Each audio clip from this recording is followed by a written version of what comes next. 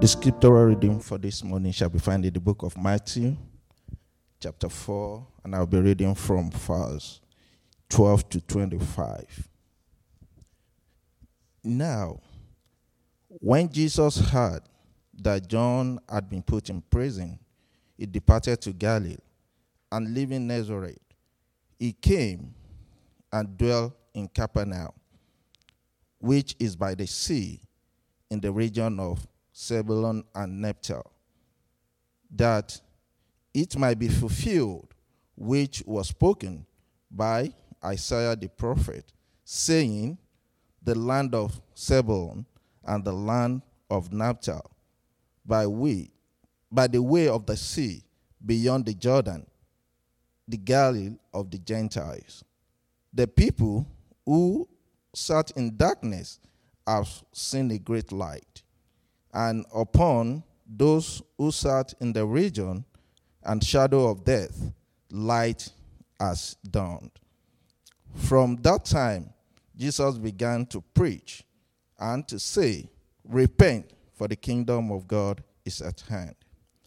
And Jesus, walking by the sea of Galilee, saw two brothers, Simeon, called Peter, and Andrew, his brother, casting a net into the sea, for they were fishermen. Then he said to them, follow me, and I will make you fishers of men. They immediately let their net and followed him. Going on from there, he saw two other brothers, James the son of Zebedee, and John his brother, in the boat with Zebedee their father, mending their net. He called them, and immediately they left the net and their father and followed him. And Jesus went all Galilee, preaching in the synagogue, preaching the gospel of the kingdom, and healing all kind of sickness and all kind of diseases among people. Then his fame went throughout all Syria, and they brought to him all kind of people who was afflicted and various disease and torment, and those who were demon-possessed, epileptics, and paralyzed, and he healed them. Great multitude followed him from Galilee and from Decapolis, Jerusalem, Judea, and beyond the Jordan. May God bless his word. Amen. Community of his people, it is edifying in and of itself at all times. Welcome. My name is Steve. If you didn't know that before, I'm the lead pastor here. Thanks for joining us today, because just as Superintendent said, we are here to learn to live the love of Jesus. That's what we come and gather to do. We do that intentionally with every purpose. And why? Why do we do that? Because he loved us first. He will love us always, and he will love us to the very end. It is an incredible gift that he has given to us, his son, and the salvation that we have then to share in him. And it's this that we understand. It's in this that we understand that, he's making all things new, right? As we follow him, he makes all things new in us and through us. Well, thanks for gathering with us. I want to share with you just a couple of cool things that are happening. As many of us are excited about, the Kids Zone is open. And one of the things that the Kids Zone is doing is this CAD-VAD challenge. It means this, if you didn't know, and I had asked somebody who did know. It means this: a chapter a day and a verse a day. They get a little notebook, and in it, every child in Kids Zone has the opportunity to read a chapter and either write the verse or draw a picture or do both. so that it solidifies it. It was just great this week. I had the opportunity to come across at least one of our Kids Zone kids and just kind of say, hey, are you doing the CADVAD challenge? And they, yes, and ask them about their pictures they're drawing, the verses they're reading. And this is what was so cool. Mom and Dad are there, and Mom shared the story of how just by reading the story, so they're reading through John, 21 days between when they started till up to Easter, and the fact that as 3-year-old could actually go, Jesus is the light. She didn't have to tell him, just reading the scripture, truth gets absorbed, friends. It's just so cool. I loved it too because as you remember, and we'll get to it in a second here, we really just tried to press in this idea that the command of Scripture on our behalf as followers is so vital to our health and wholeness in Him. And holiness, right? Well, while on a vacation a few years ago, Kathy and I were directed to try an ice cream shop. And not to turn down this kind of an offer, we took the public transportation and rode our way to the section of the city where this ice cream shop was located. I looked at the line as we got off the public transportation because it was about a block down. I looked at the line. I'm like, do I want to stand in a line like that? I mean, really? And it was hot. I mean, August, hot, people, urban setting. You get it. Well, reminded by the strong encouragement by the woman at the visitor center to the city that this experience is something that we needed to taste, literally taste, we got in line. That's what you do, right? What we did not know, though, is this ice cream shop was like no other ice cream shop I had been to. There may be others like it, but it's just I have not been to them. And as you get closer, you realize that there's these fine women and men, young ladies coming out, and they're asking a question of the people that are getting closer to the line. Well, we finally got up there, and what was being brought out were these multitudes of big spoonfuls of opportunity to taste the ice cream. You can't turn down that. I don't know too many ice cream shops that do this. In fact, it's not the small little plastic ones or the small wood paddles. They actually had metal spoons that you had to take 2 bites to clear off your palate. Now, the crazy thing about this is that it was very, very good. I'll get to that in a second.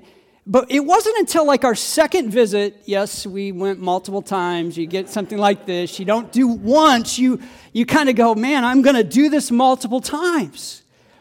That we realized you could ask for as many flavors to taste as you wanted. I mean, they had the skill down, carrying all of these spoons that by the time they got to you, they're probably dripping.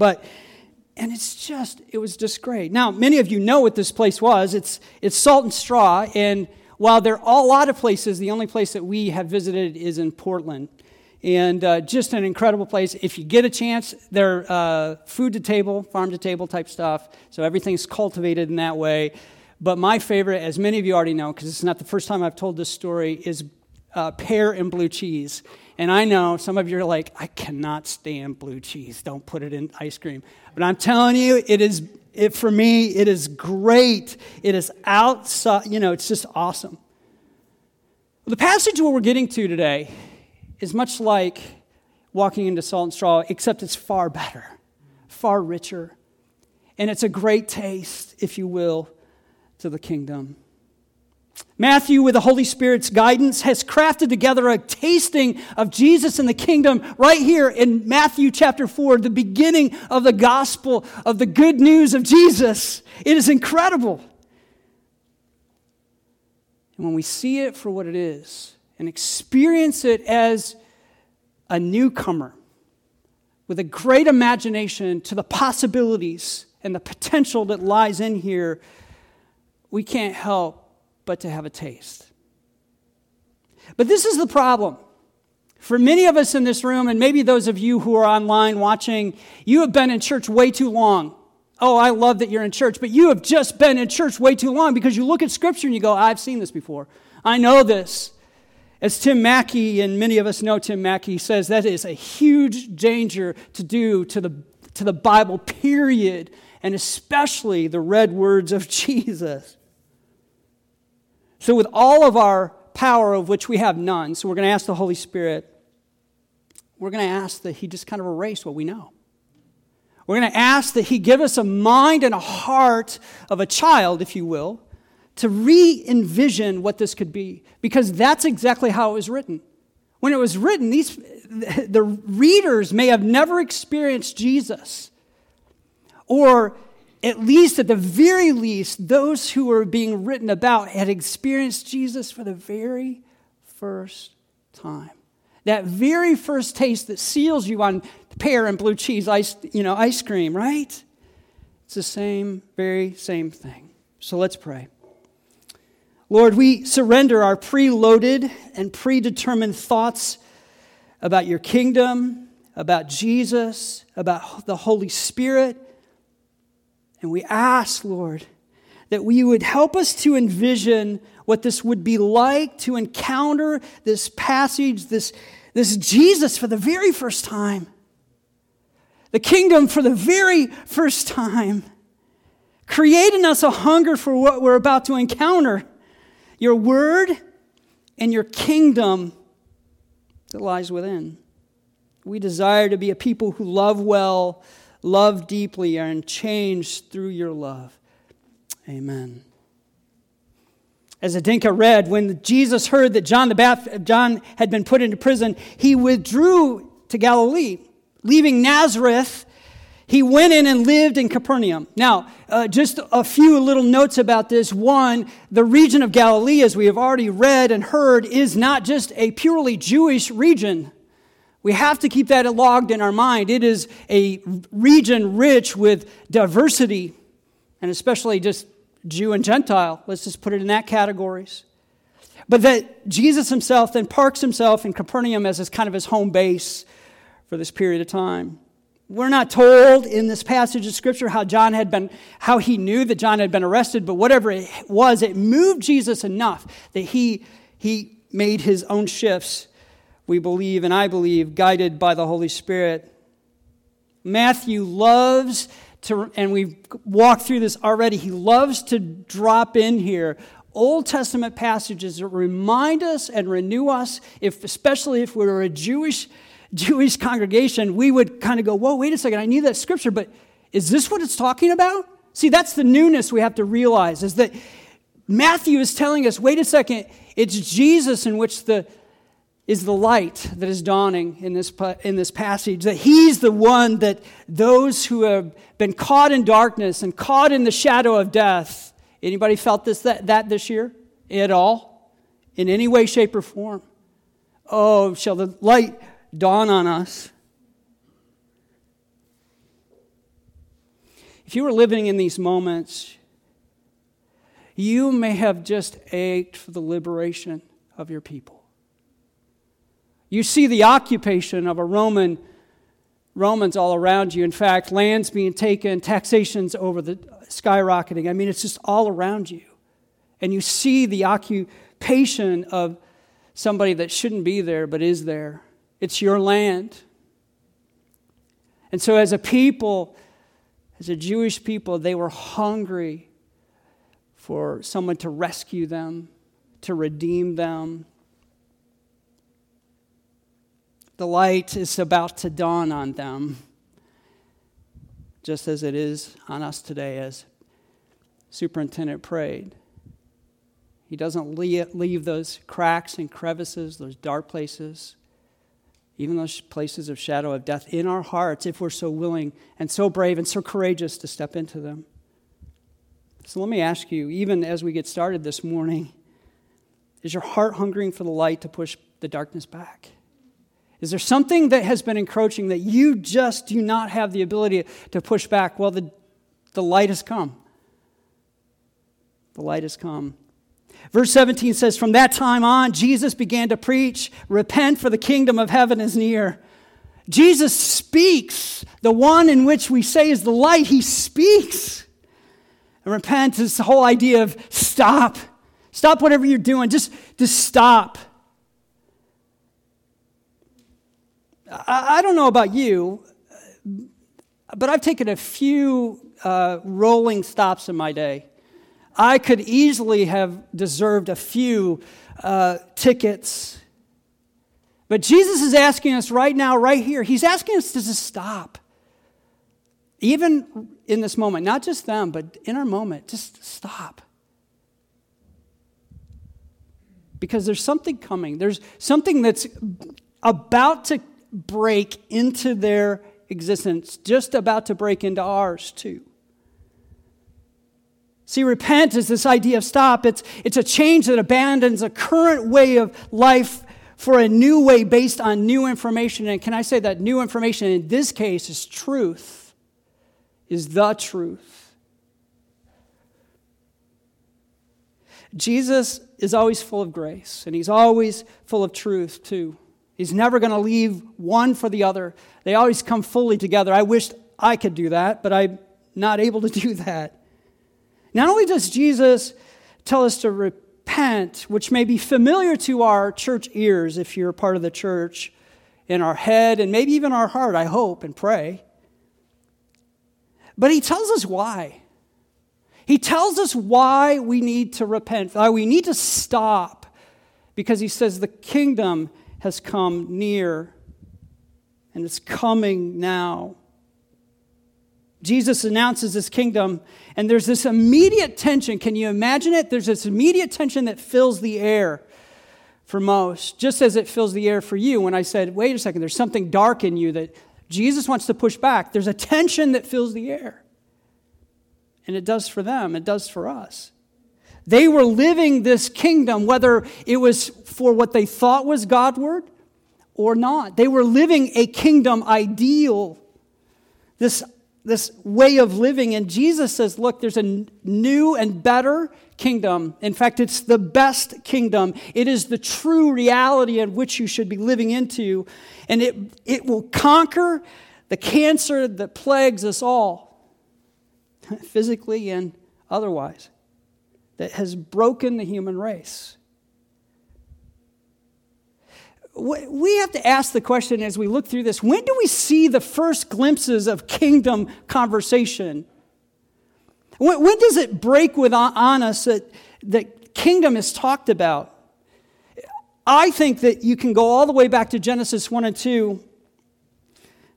Well, Yahweh is king of his kingdom, and he creates out of this just imaginative mind what we are and who we are and where we live and all of these things. It's just a beautiful thing.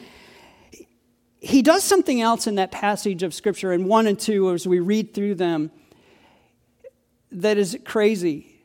The kingdom in which is breaking into the world that we introduced from Isaiah and that Matthew writes about and Jesus talks about was the kingdom that was originally started in Genesis 1 and 2.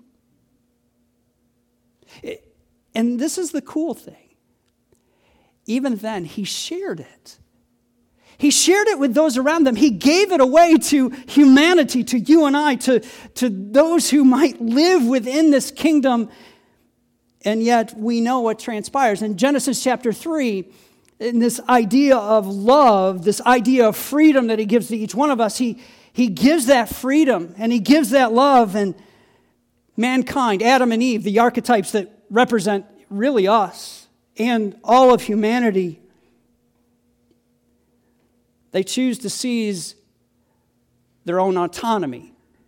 They wish to create their own kingdom, and immediately at that point, at that place in time, there's now this division that takes place. There's a kingdom of God that is still and always will reign, and now there's this kingdom of humanity that continues to try to seize and take control.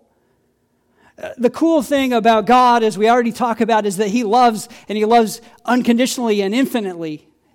He continues to pursue us, and we see this throughout Scripture, right? He goes and seeks out Abraham and Sarah and says, look, I'm going to create this covenant. We could read through all of this. He redeems his own out of slavery and raises up Moses, right? And even this idea from humanity to God, there's this thought of him being king is then seized and seen in 1 Kings 15, where it ends that they say in this song that they create there that he's king. we could leave it there, but we can keep on going, because in the book of Matthew alone, this idea of king and kingdom is repeated over and over again. In fact, maybe up to 50 times, 1.5 times for every page, depending on your Bible and how it's set up. That is a lot. It's something we have to reconcile with. We have to understand that is being brought, and it's the very thing that Jesus has brought in to us and for us. Verses 18, it says, and Jesus was walking beside the sea, and he saw 2 brothers, Simon, called Peter, and his brother Andrew, and they were casting a net into the lake, and for they were fishermen.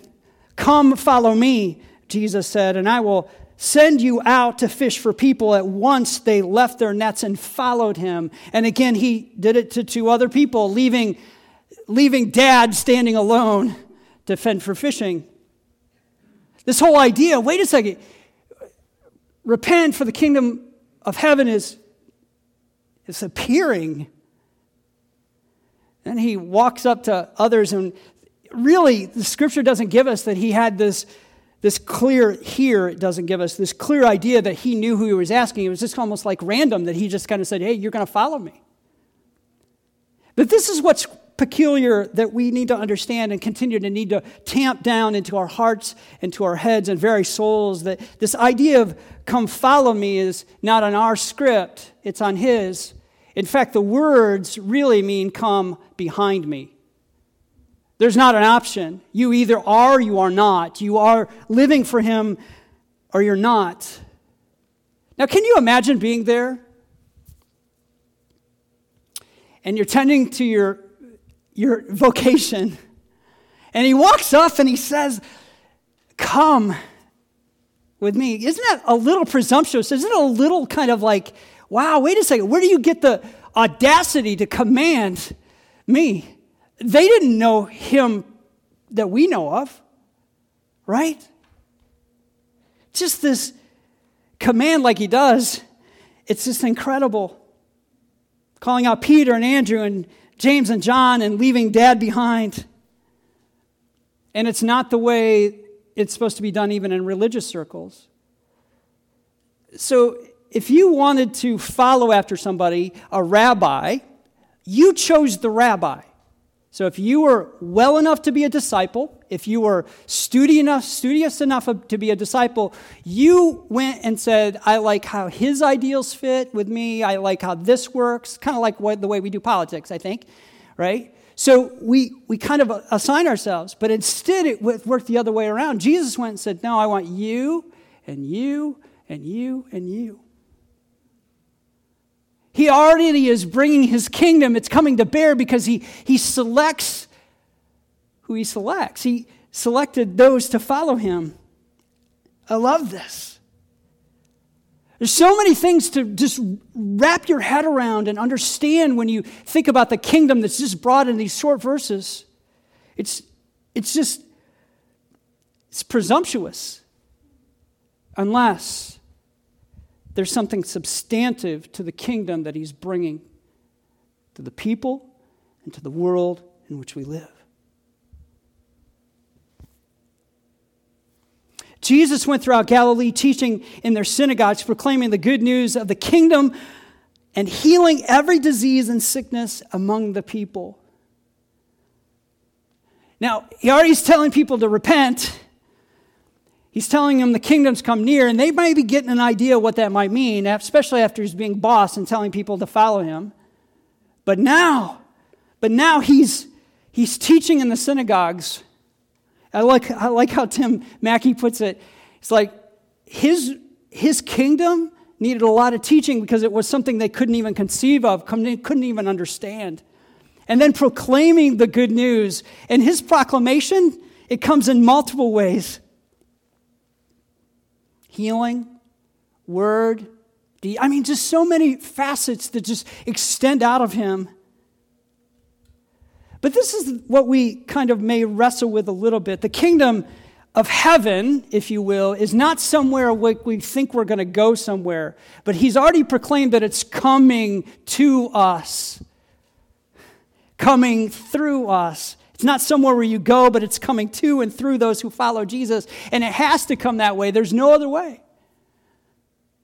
So I know we have to wrestle with this tension of, is it somewhere I go, or is it something that's happening? Yes, absolutely. In its truest form. And he backs it up with, again, quickly and a taste of the kingdom here. News about him spread all over Syria. People brought to him all who were ill with various diseases, those suffering severe pain, the demon-possessed, those having seizures, the paralyzed, and he healed them. Large crowds. Remember, the light dawns not only on the Jews, but the Gentiles. It's right here. It's right before us. It's not exclusionary. It's inclusionary. It's inclusion. The Decapolis, Jerusalem, Judea, and the region across the Jordan followed him.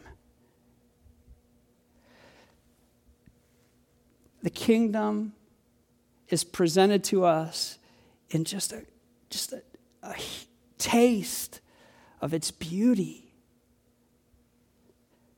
It's not worth it unless there's something substantive or something different that he's going to change, and it's everything. He's making everything new. I love this. News spread about him all over Syria and everywhere, right? The best advertising for Jesus and his kingdom is still word of mouth, and will always be. As much as we may use social media or using all of these forms, when your neighbor is changed, when you're changed, when the world sees a change, they go, there's a change amidst. There's a kingdom coming. There's a kingdom here. So the taste of the kingdom is this idea of teaching, proclamation of the good news, healing of sickness, and command over the demons. This is an otherworldly type of kingdom that has come. All over the region, the word of Jesus spread. The ways and the waves of the kingdom are tangibly evident and palatably present. The kingdom of the world is being put in its place by the kingdom of heaven and the king of that kingdom. So what matter does this to us? I mean, that's great. It's beautiful to read it on page, right? It's wonderful to kind of imagine what that can be like. But what does that mean for you and I? What does it say to us?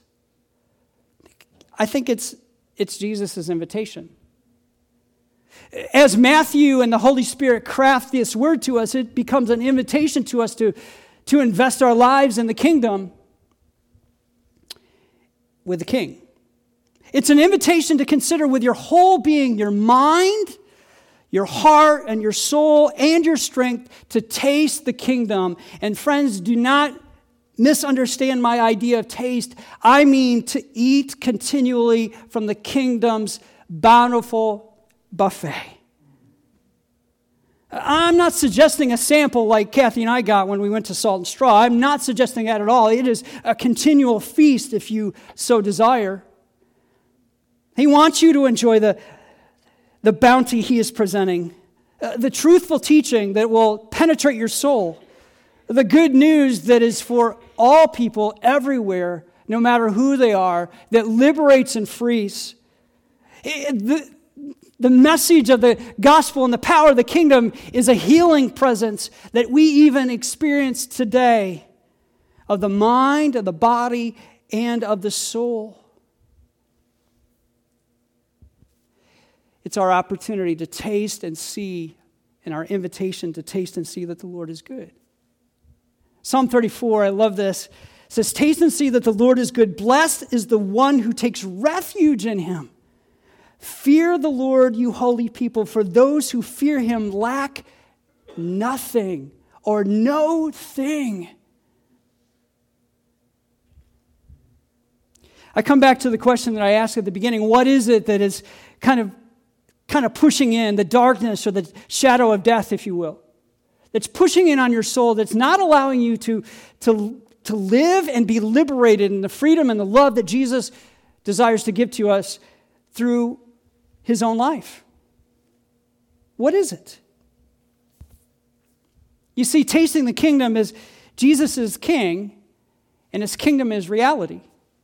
It's not the other way around. It's not this is reality. It's Jesus and his kingdom is the true reality of which we live. I know the saying that some people's minds are, some people are so heavenly minded that don't know earthly good. I get that. I understand that. But I wonder these days. I really wonder. Because if your heart's set on the kingdom and the heaven, then you're going to do what is earthly right to bring it about. But how do we get there? I think Jesus told us. Repentance. Repentance. Come behind Jesus with our whole heart, our mind, soul, and strength. There's no other way. Repentance is abandoning our kingdom, whatever we've created, what we think, what we believe, what we behave, for the kingdom of heaven and for King Jesus. Jesus is so kind with us, though. He's not a commanding, demanding king. He's gentle and gracious. He gives us our freedom. He gave Adam and Eve their freedom. He gives us our freedom. So let me ask you this question. Where in your life are you not coming behind Jesus with all your heart, mind, soul, and strength? If you are a follower of Jesus, if you've said, man, I would tell people I'm a Christian or I'm a follower of Jesus. Where is it in your life that you're like, not today. It's okay. I want to hold to those ideologies that allow me to look good with my neighbors. I want to hold on to this habit that I know is not right for my heart, but it soothes the pain there. Alcohol, pornography, whatever it may be. Because that's what that is. It's not addressing the heart issue. Yesterday, while reading a book on this whole idea of loving well, actually, from somebody who's in the think tank around D.C., I was nudged by the Holy Spirit on a specific thing I needed to give to God. To repent of. To abandon for His truth about that issue in my life. It's just a crazy thing. So as I sat there with my cup of soup before me at lunchtime, I confessed, God, you are right. I'm wrong. And He was good to free me, to liberate me. Can I say once again, from bondage, the darkness that wants to press in, from some things that I even hold on to. See, this is a gracious act by God. This is where we taste His grace. We may taste His truth, we want to taste His kingdom, but we have to understand it by tasting His grace. And Romans 2:4 says it clearly to us, don't you see how wonderfully kind, tolerant, and patient God is with you? Does this mean nothing to you? Can't you see His kindness is intended to turn you from your sin? And can we just qualify that idea of sin a little bit? Yes, it's something that God doesn't want you to do. I get that. But it's something that makes you less than what God wants you to be. Completely. So I ask the question as we move to closing our time together, where are you not coming behind Jesus with all your heart, mind, soul, and strength?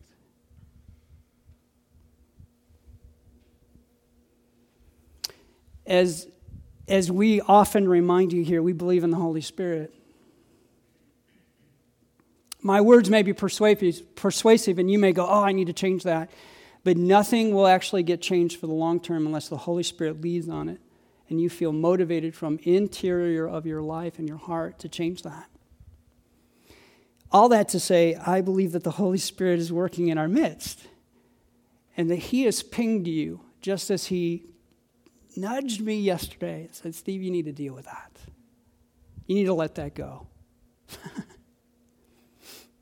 So where is it in your life today? Follower of Jesus? Where is it in your life today? You want to taste the kingdom that we just read about, but the only way you can taste the kingdom that we just read about is to live in His truth, receive His grace, and allow repentance and confession to flow forth and take up His way. So what is holding you back? Let's pray. Father, we want to taste the kingdom of heaven. Our world is in such disorder. Our desires are disordered.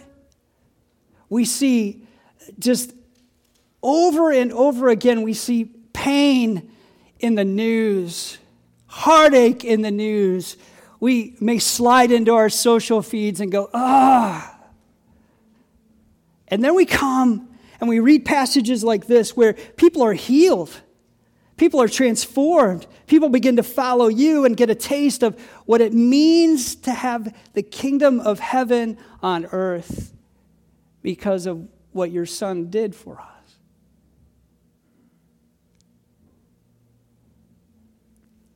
Father, for those of us here this morning who have been pinged by your Holy Spirit in a very specific way, help us to open our hands literally and figuratively.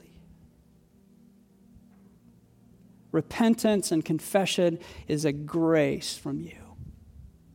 To come, to have a clean heart and a mind and a soul, we realize and recognize that is a gift from you. So, Father, by your Holy Spirit, continue to work on my friends who are followers this morning. Some of you this morning, maybe you have never considered the kingdom of God before, the kingdom of heaven or Jesus himself. But you realize, wait a second, this is the kind of world I want to live in, where people are healed, where good news is shared, where transformations are taking place. If that's you this morning, and I can't believe that it's not everybody, but if that's you this morning, Jesus invites you into his kingdom. Just as he invited those to come behind him and follow him. He invites you this morning. And to do that, this is one method we do here. You can pray this prayer sincerely from your heart and begin to follow him. Prayer's on the screen. You can pray this with me, whether online or here. Heavenly Father, thank you for your mercy, grace, and love found in and through Jesus. Save me and forgive me from my sins. I give you my life and choose to follow, love, and live for you in Jesus' name. Amen. Father, I am grateful this morning for the work that you're doing in our midst. You're leading people to repentance and confession to have a greater kingdom, a greater taste of the kingdom in greater forms and ways. You're sanctifying us through and through. Thank you. We celebrate those who have said yes to Jesus this morning. Amen.